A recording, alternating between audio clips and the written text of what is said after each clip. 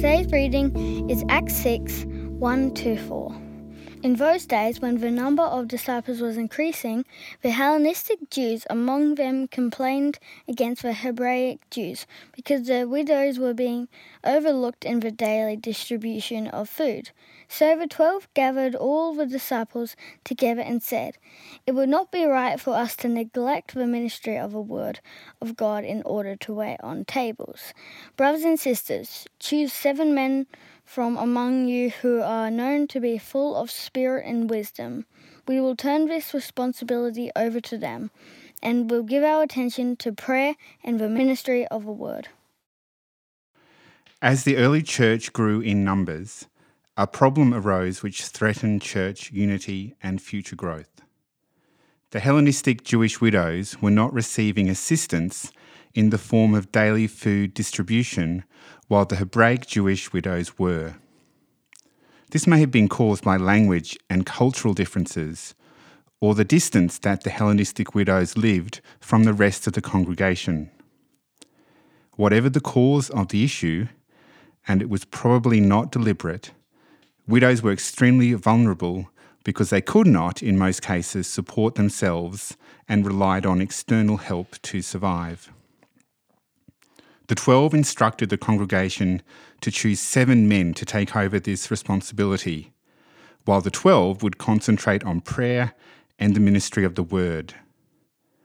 These 7 needed to be full of the Spirit and wisdom. The decision-making process reflects important values for church order. The process was open and transparent, as all the congregation were invited and attended the gathering. It was participatory.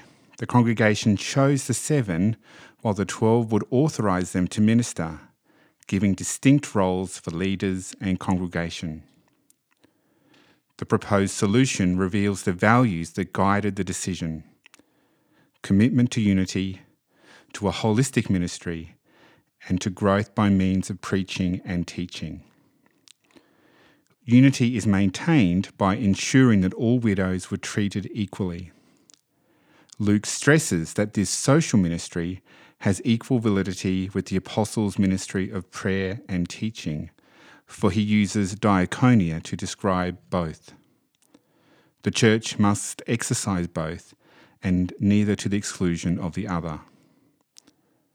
We are reminded of the importance of pastoral care, prayer, and the teaching of God's word for the health, unity, and growth of our congregation, and that these tasks may be shared amongst us so that no ministry is neglected.